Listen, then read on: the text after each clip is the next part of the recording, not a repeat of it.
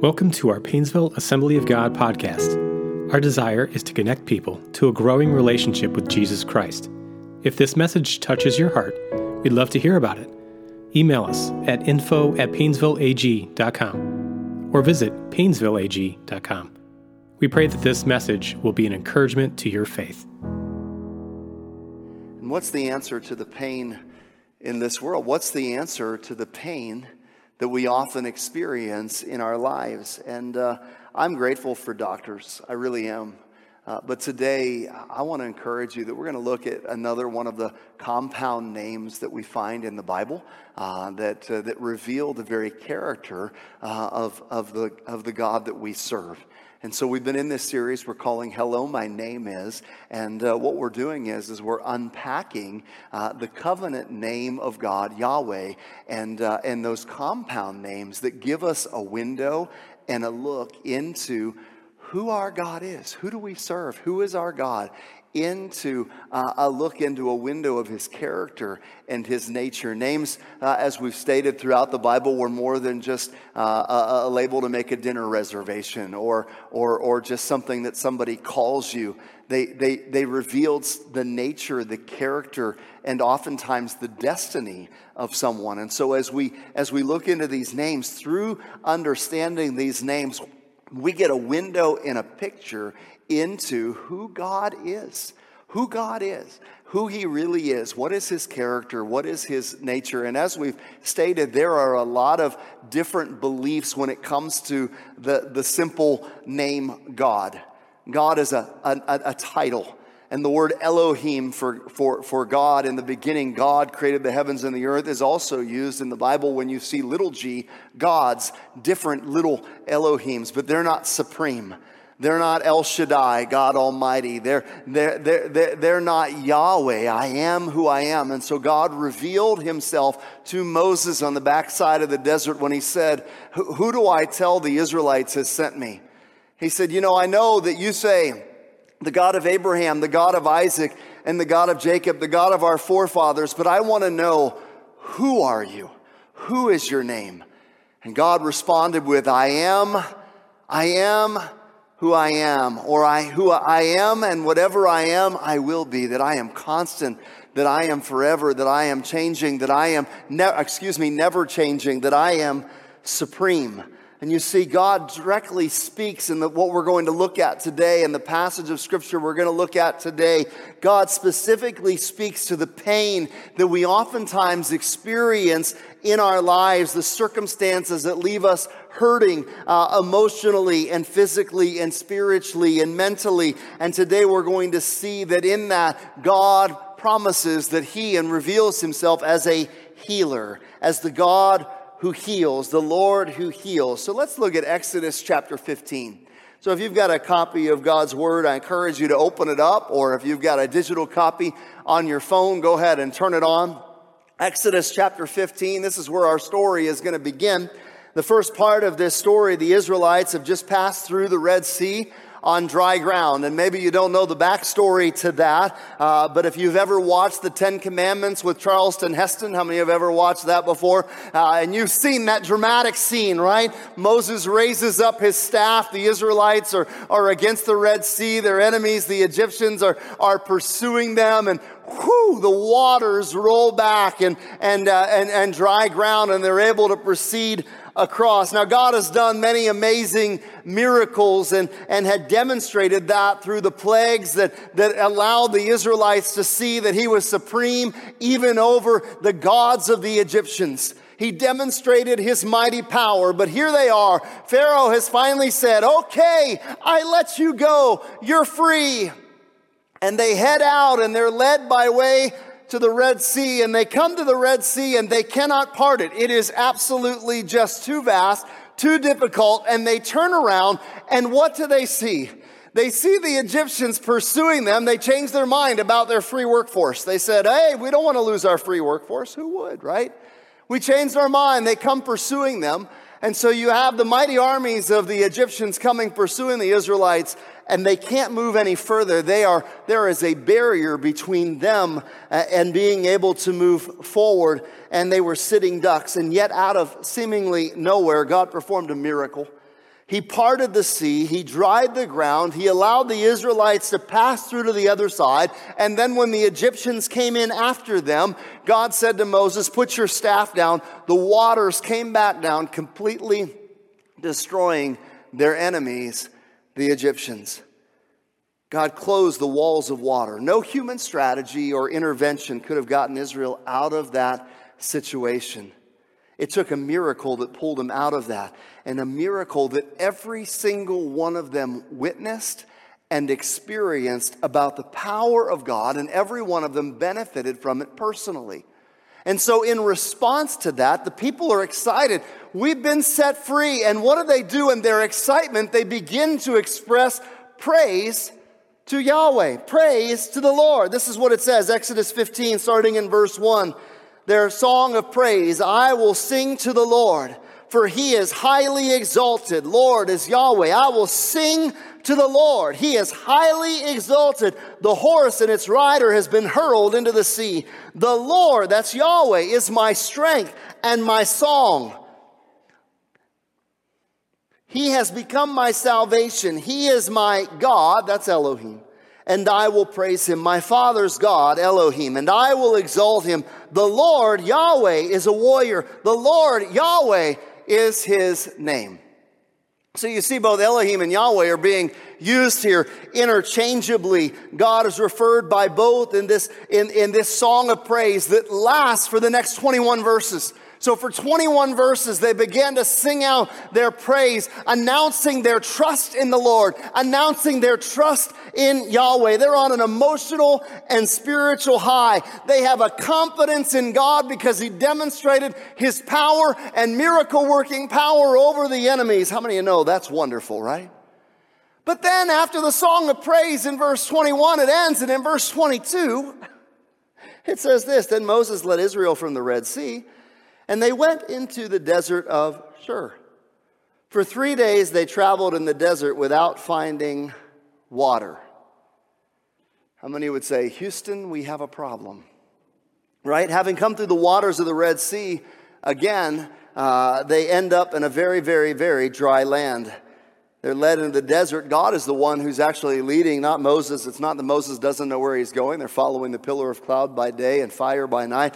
And they're led into this desert. In fact, the word Shur, the desert of Shur, the word Shur there means wall. And that's exactly how they felt. They felt like they've hit a wall. Have you ever been there before? You've been on a spiritual high. One moment, maybe you come in, you're worshiping. God just did a great thing in your life on Sunday. He spoke to you. You were at the altar. You felt just this wonderful presence of the Lord. And you walk out and you're excited and you're praising the Lord. And by Wednesday, you're like, man, what happened? I just have hit a wall. Anybody been there before? Like by the time midweek comes, there's been so many things that have happened that you begin to question, and your praise begins to turn into a spirit of despair, a spirit of grumbling or complaining or wondering or struggling. What I want you to see today is that sometimes when God gets us out of Egypt, gets us out of what we've been delivered from, and we're on the way to Canaan, that's where we are delivered to. Oftentimes God will take us through a place or a season of wilderness. A season of wilderness. Oftentimes the only way to get you to where you want to go is through the wilderness. God doesn't take us around it. He doesn't deliver us from it, but he oftentimes takes us through it. Why? Why does he do that? Because we don't like the dry times. Anybody like the dry times? Do you like the desert? Do you like the times when you wonder, God, where are you leading me? God, where are we going? God, I don't see an end, and I'm certainly right now not seeing your provision. You ever been there before? Yet it's in those moments that we really learn what's on the inside of us. We really begin to see what's happening on the inside. We don't like the dry times, yet oftentimes Scripture reveals that that's the path that God leads us through, and the path he leads us to because of what he wants to do in our lives. And after wandering in the wilderness for 3 days and the people not finding anything to drink, they have a water problem. Didn't they just come from a miracle that God had done with water, with the Red Sea parting? They have a water problem now. And all of a sudden, there seems to be hope. Off in the distance, it looks like there is a small body of water. Oh, finally, there's a small body of water. Oh, but look what happens. Verse 23, when they came to Marah, they could not drink its water because it was bitter. That's why the place is called Marah. So the people grumbled against Moses, saying, what are we to drink? What are we to drink? You know, the human body can only sustain itself for so long without water. They were not just thirsty, they were desperate. They were in need of another miracle. They were in need of another miracle. And yet when they came upon this body of water, when they were so excited that, okay, all right, here we are. Relief has come at last. As soon as they began to take a sip of the water, they recognized this water is not something we can drink. It's bitter. It's bitter. Why would God lead us to the bitter waters? In fact, when you look at the root word, Marah, it means more than just bitterness. It's actually, the word means corruption of bitterness. Corruption of bitterness. In other words, there was something corrupted within the water that caused it to become bitter. There was something in the water that caused it. And there was what I want you to see, and what we're going to see in the story, is that I believe that God had led them to the place of Marah in the wilderness, not because he wasn't going to provide, not just simply because he wanted to do a miracle and show more of his power, but because the waters of Marah represent the waters that were still down deep in the soul of the Israelites. Bitter waters that were still down deep, that were inside of them, that they didn't realize were there. And sometimes God will bring us into the place of the wilderness, and not because he is trying to harm us, but because he's trying to reveal something that is on the inside of us that he wants to heal. That he wants to heal. Now let me take a look at this, because what happens when they get to the waters, what do? What does it say they do? So the people did what? They grumbled against Moses. What are we to drink? You brought us out here to die, right? They begin to grumble and complain. And earlier, they're rejoicing in a miracle of God's provision. One moment they're rejoicing, one moment they're praising, one moment they're celebrating, one moment they're saying, the horse and the rider throwing, oh, this is the Lord we trust. Yahweh, this is God, this is Yahweh. Woohoo, right? We trust you. And 3 days later, they're saying, Moses, why'd you bring us out here? We have no water, right? Turning to complaining. Their praise turned to complaints. And I don't know, maybe is Jesus correct in Matthew chapter 12 when he says, out of the abundance of the heart, the mouth speaks? Could it be that the grumbling and complaining was coming out of something very different inside of them, some kind of bitter waters that were inside of them, something inside of them that God wanted to deal with, more than just the waters that they experienced at Marah, but perhaps the waters that were still lurking down deep in their soul that God wanted to deal with and wanted to heal. God oftentimes reveals what he wants to heal. Could the waters possibly symbolize something more, that they had hit the wall in the desert of Shur and experienced bitter waters at Marah? Where exactly did the bitterness come from? Where did it come from? And more importantly, what we see is that the bitter waters inside of them were actually hurting their ability to be able to trust and hurting their faith in Yahweh. They had declared their faith in one moment, but yet there were some bitter waters inside of their lives that was impacting their ability to trust God and impacting their faith. Despite the power that he had shown, despite the goodness that he had already shown, inside of them, there was still something they had not dealt with, and it was impacting their faith. It was impacting their faith. You see, when we struggle with bitterness, oftentimes it's because it's tied to disappointment.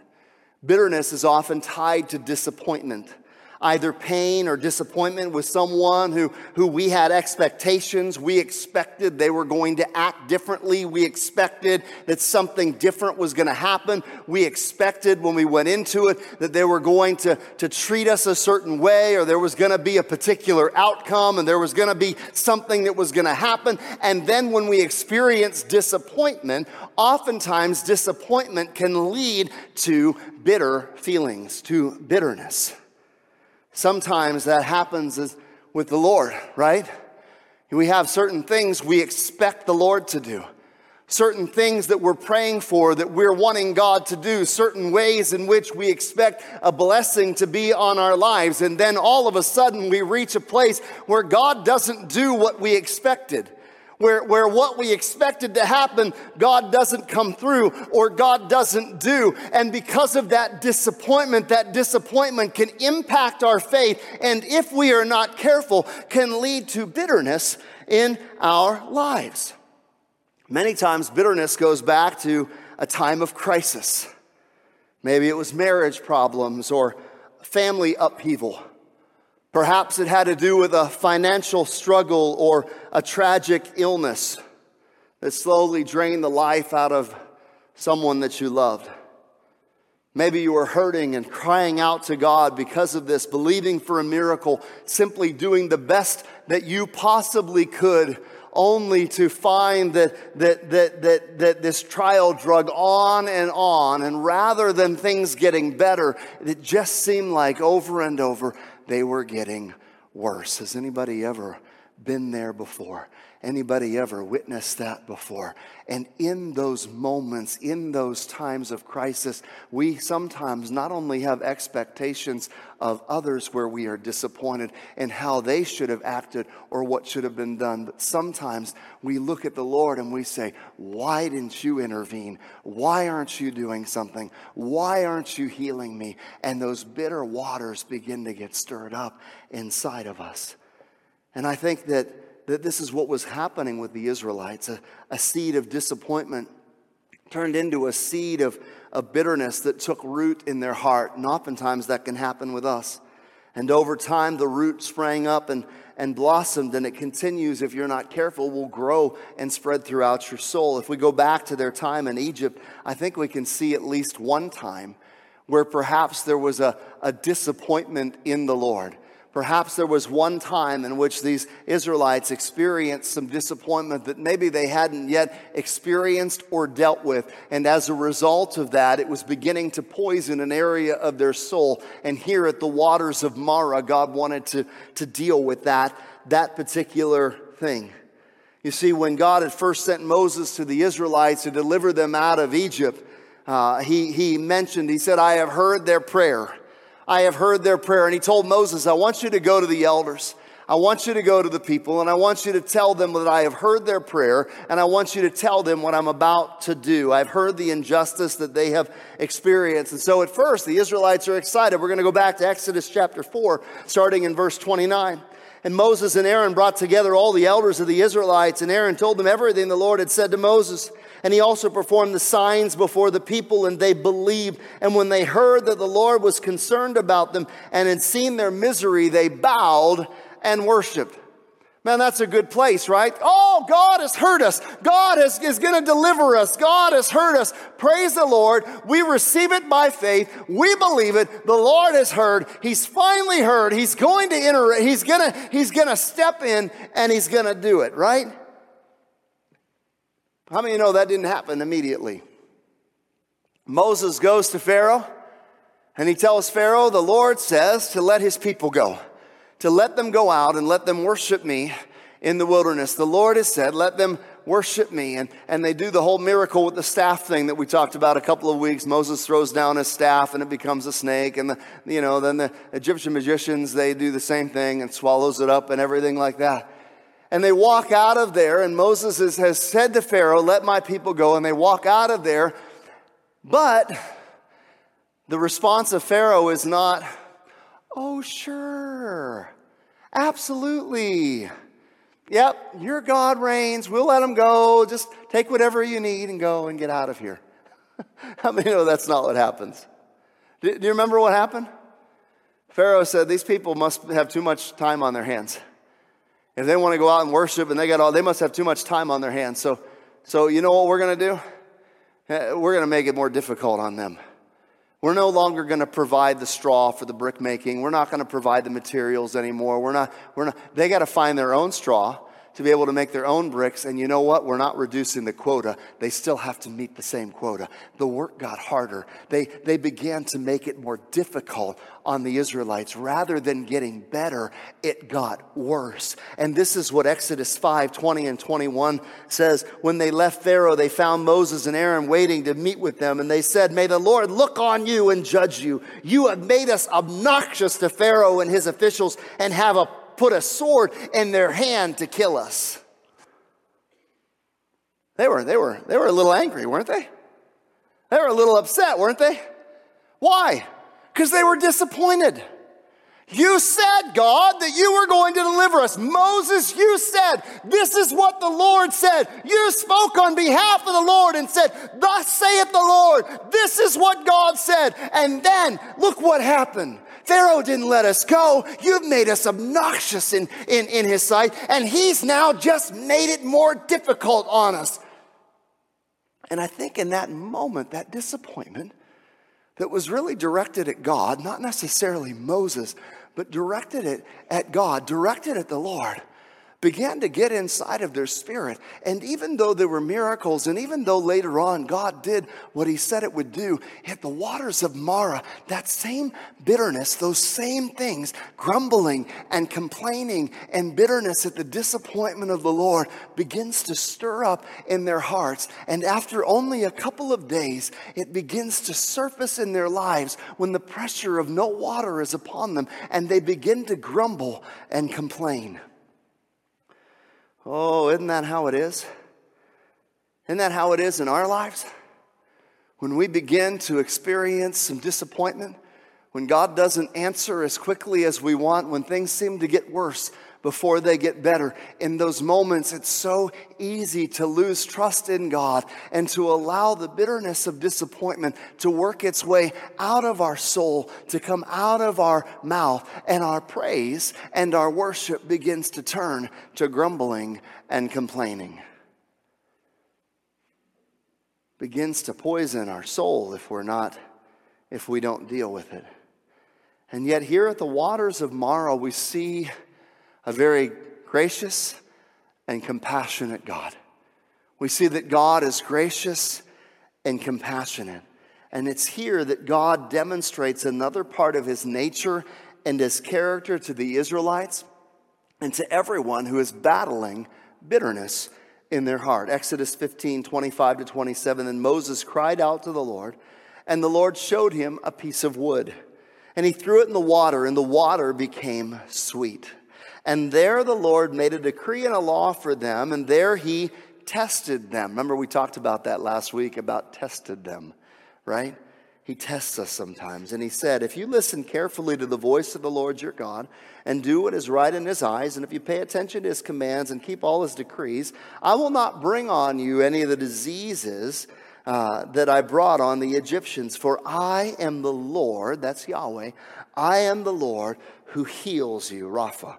Jehovah Rapha. I am the Lord who heals you. God is revealing this part of his nature to them. And the last verse says, and they came to Elim where there were 12 springs and 70 palm trees, and they camped near the water. Now let me just give you 3 thoughts about healing this morning, about Jehovah Rapha, the Lord our healer. Let me just share with you 3 thoughts about Jehovah Rapha, the Lord who heals. First, we need to understand that the Lord is the source of our healing. The Lord is the source of our healing. When we're in need of healing, when we're up against the wall, when there's something, whether it is mental, emotional, physical, or spiritual in our lives, the source of our healing is the Lord. You see, in the midst of the bitterness, God reveals himself as healer. It says, I am the Lord. He says, I am the Lord who heals. Healing comes from God. Jehovah Rapha. The word Rapha is used some 60 times throughout the entire Old Testament, and it means this. It not only means to heal, but it means to restore, to heal, or to cure. And that involves physical, emotional, and spiritual. Physically, emotionally, spiritually, and I would add to that mental health as well. In 1 Kings 18:30, we get a picture of this word Rapha as it is used in here to mean repaired. When Elijah repaired, the word repaired is Rapha. The Lord repaired the altar of Jehovah. That's 1 Kings 18:30. And then in 2 Kings 2:21, God heals. That word Rapha is there. Heals the water when Elisha had thrown salt in a spring. The word has the idea of restoring something to its original state. Restoring something to its original state. That's what healing means. To restore to its original state. We can look in other places to find healing, but ultimately, friends, the Lord is the source, and He is the one who heals us. He is the one who heals us.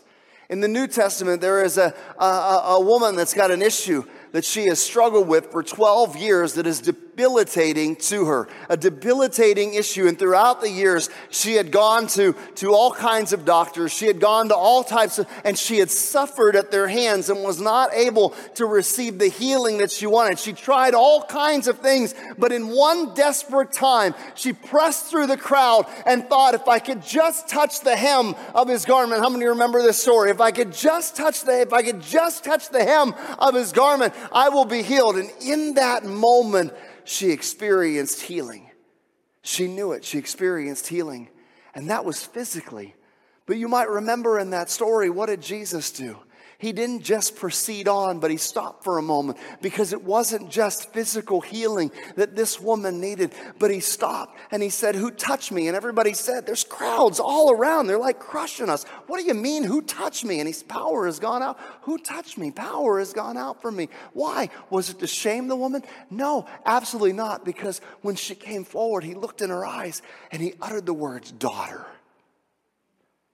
Daughter. And those words were healing words to her soul. Healing words to her emotionally. While she suffered physically, she also had suffered emotionally. Considered unclean. Stay away from me. You must have sinned. What is wrong with you that you're not getting healed? There must be something wrong with you. But in that moment, Jesus stops everything that he's doing, even the important thing where he was on his way to try to heal a synagogue leader's daughter by the name of Jairus. But he stops everything because he says, daughter, your faith has made you well. Daughter. Oh, how healing the words of Jesus are. And that is what God wants to do. He wants to restore and heal, not just physically, but emotionally and spiritually. He wants to provide peace to your mind, mental health to your mind. He wants to stop the anxiety and the depression. And he wants to deal with the disappointment and the despair and the bitterness that oftentimes is stuck in our soul. In our soul. God is the one who had been the source. Second, God's healing is complete. I've already kind of alluded to it. I can't help it. I get all excited and jump ahead.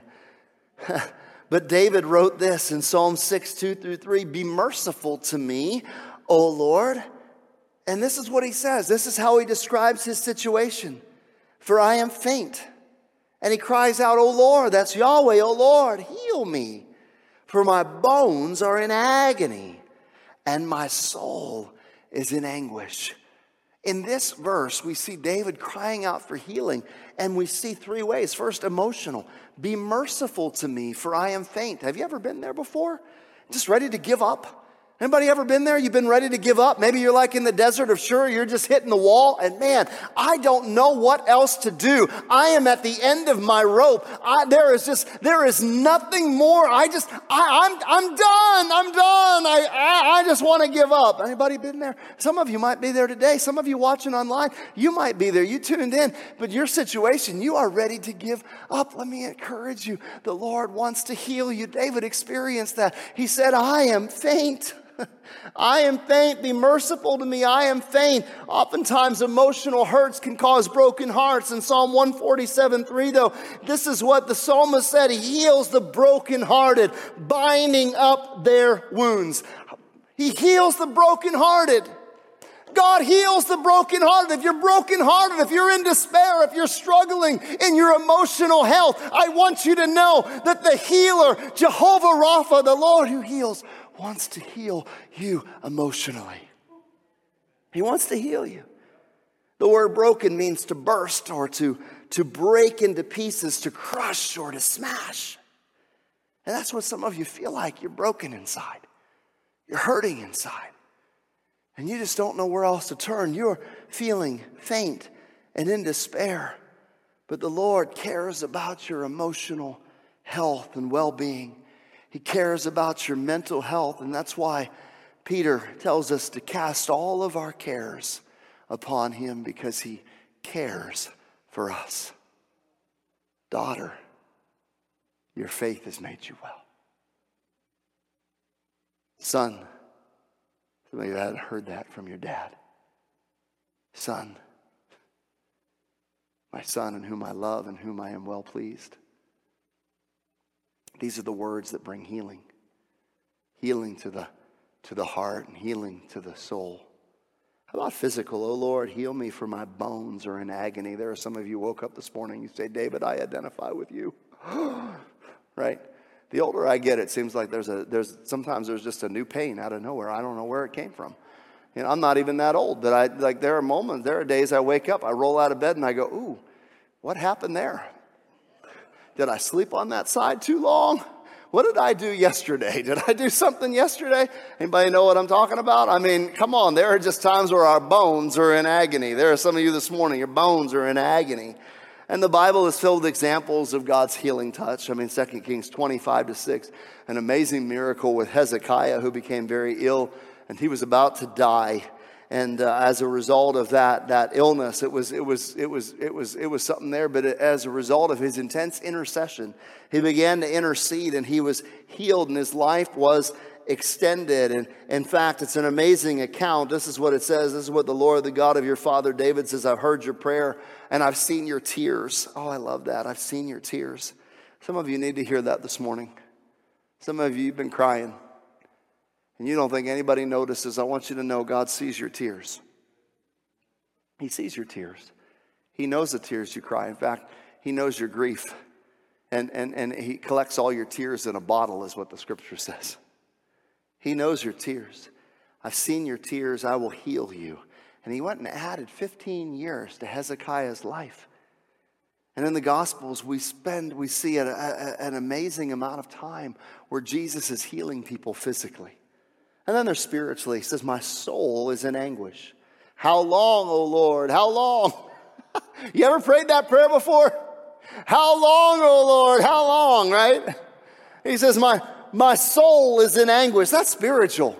My soul is in anguish. And I think out of these three realms of healing that we see, Jehovah Rapha sees when you're spiritually sick. And he provides healing and wholeness through the shed blood of Jesus Christ, his son, on the cross.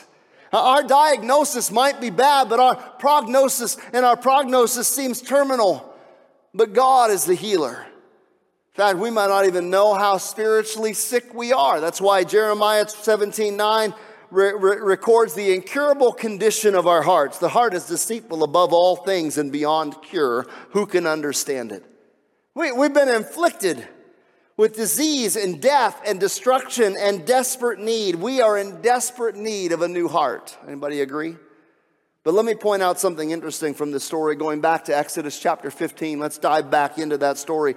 What was God's response to Moses' prayer? It was encouraged. him and to take a stick, a part of a tree, and to cast it into the water. And when Moses did, the bitter water of Marah became sweet. You see, sin has left a bitter taste in our mouths. It's left a bitter taste in this world, but Jesus came to give his life on the cross for us, the tree. On the cross for us, he plunged himself into the bitter waters of sin and death. But when he rose from the grave, the bitter waters of sin and death experienced the sweet atonement of the living water, Jesus Christ. He turns the bitter water sweet. There is symbolism within this passage that the only way to deal with the bitterness in your heart is to go to the cross, to go to Jesus Christ, who paid that debt, who took up our infirmities. In fact, that's what Isaiah 53 says. Surely he took up our infirmities and he carried our sorrows. Yet we considered him stricken by God, smitten by him, and afflicted. Oh, but he was pierced for our transgressions, and he was crushed for our iniquities, our transgressions, our sins, our iniquities. The punishment that brought us peace was upon him, and by his wounds we are healed. We're healed. We're made whole by his wounds. You see, Jesus has always been about fulfilling God's promise to heal us not only spiritually from the sickness of sin, from the penalty of sin and death, but along with that, to begin to provide healing for us in our mental health, and healing for us in our emotional health, and healing for us in our physical health, to restore to the original. To restore to the original. Jesus wants to bring restoration and healing to your life. It's why when Jesus stood up in the synagogue, he quoted from the book of Isaiah, and he said, "He has sent me to proclaim freedom for the prisoner and recovery of sight for the blind, and to release the oppressed." That is why Jesus came. That is why Jesus came. And once we are set free spiritually, then Jesus can break every other bondage that we are under. And that includes addictions. And that includes deep-seated sin patterns. God can heal us emotionally and mentally and spiritually and physically. He has the power to heal. But there's a key. There is a key, and although we don't earn his healing by good works, there are some times where we have to understand that faith works itself out through obedience. That if I truly have faith in God, then I will do what he says, right? I'll do what he says. And so I'd be remiss if we just remove the last part of Exodus 15:26, where he says, "If you listen carefully to the voice of the Lord your God and do what is right in his eyes, and if you pay attention to his commands and keep all of his decrees, I will not bring on you any of the diseases I brought upon the Egyptians, for I am the Lord Yahweh who heals you," Jehovah Rapha. Now, understand this. Eventually, we all get old, and we face that thing that everybody faces apart from Jesus' return, and that is death. I mean, Jesus raised Lazarus from the grave, but Lazarus, to my knowledge, is not still here. Right? I mean, there was a time in his life where he crossed over into eternity. Death is not the end, as we know through Jesus Christ. Yet, again, there are pollutants in the air, and there are things that are a part of the curse of this world. There are sinful people. There is sickness that is still here. That's not what is being talked about in this verse. I don't want to give you unfair expectations. What he's talking about, the diseases I put on the Egyptians were in rebellion against God. They faced some things because they were simply in rebellion against God, and they were worshiping other gods, the gods of this age, the gods of this world, the gods of their own making, and they refused to align themselves with Jehovah. And because of what he had done, his protection was off of them, and they experienced the consequences of those things, of those ways. And so I believe that what God is saying here, and the lesson he wants to teach the Israelites at Marah and wants to teach us is this: if you will follow my instructions, I will heal your bodies, I will heal your emotions, I will heal your relationships, and I will be at work in your circumstances. But if you choose to walk the way the rest of the world does, then you will not be immune from the world's diseases. Does that make sense? I'm just going to let that sit for a moment. There are times where I counsel with people, and they don't want to follow what God's instructions are in his word that will lead to peace in their life, healing in their relationships, that will lead to things that will bring about the desired result that they want. They want the desired result from God without the obedience to God. Let me just let that sit there for a moment.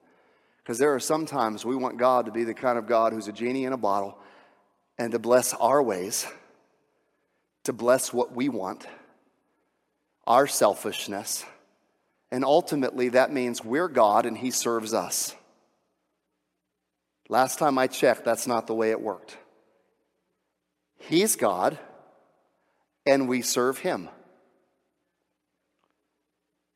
And this is not the case for everything, but there are some times where we face stressors in our lives that are creation of our own making because we refuse to do what God's word says, and we choose to think that we know better. And so we begin to face the consequences of those things. We don't follow God's prescription for marriage, and we end up with conflict within our marriages. We don't follow God's pattern for relationships. And so we end up with hurt and pain and bitterness that we were never meant to carry, simply because we're not obeying the Lord. And so I just want to encourage you that when it comes to this area of healing, that there's something very important, and that is, what does God's word say? You see, God told Moses, take the stick and throw it in, and the bitter waters will become sweet. What if Moses said, that's a dumb idea, I'm not doing that? What's a stick going to do for the waters? What's a stick going to do that's dumb. That doesn't make sense. There are times where God his word and his ways don't match the culture's ways, and you struggle with that. God, that doesn't make sense. God, I don't know if I can do that. Everybody else around me is doing it this way, and everybody around you is messed up.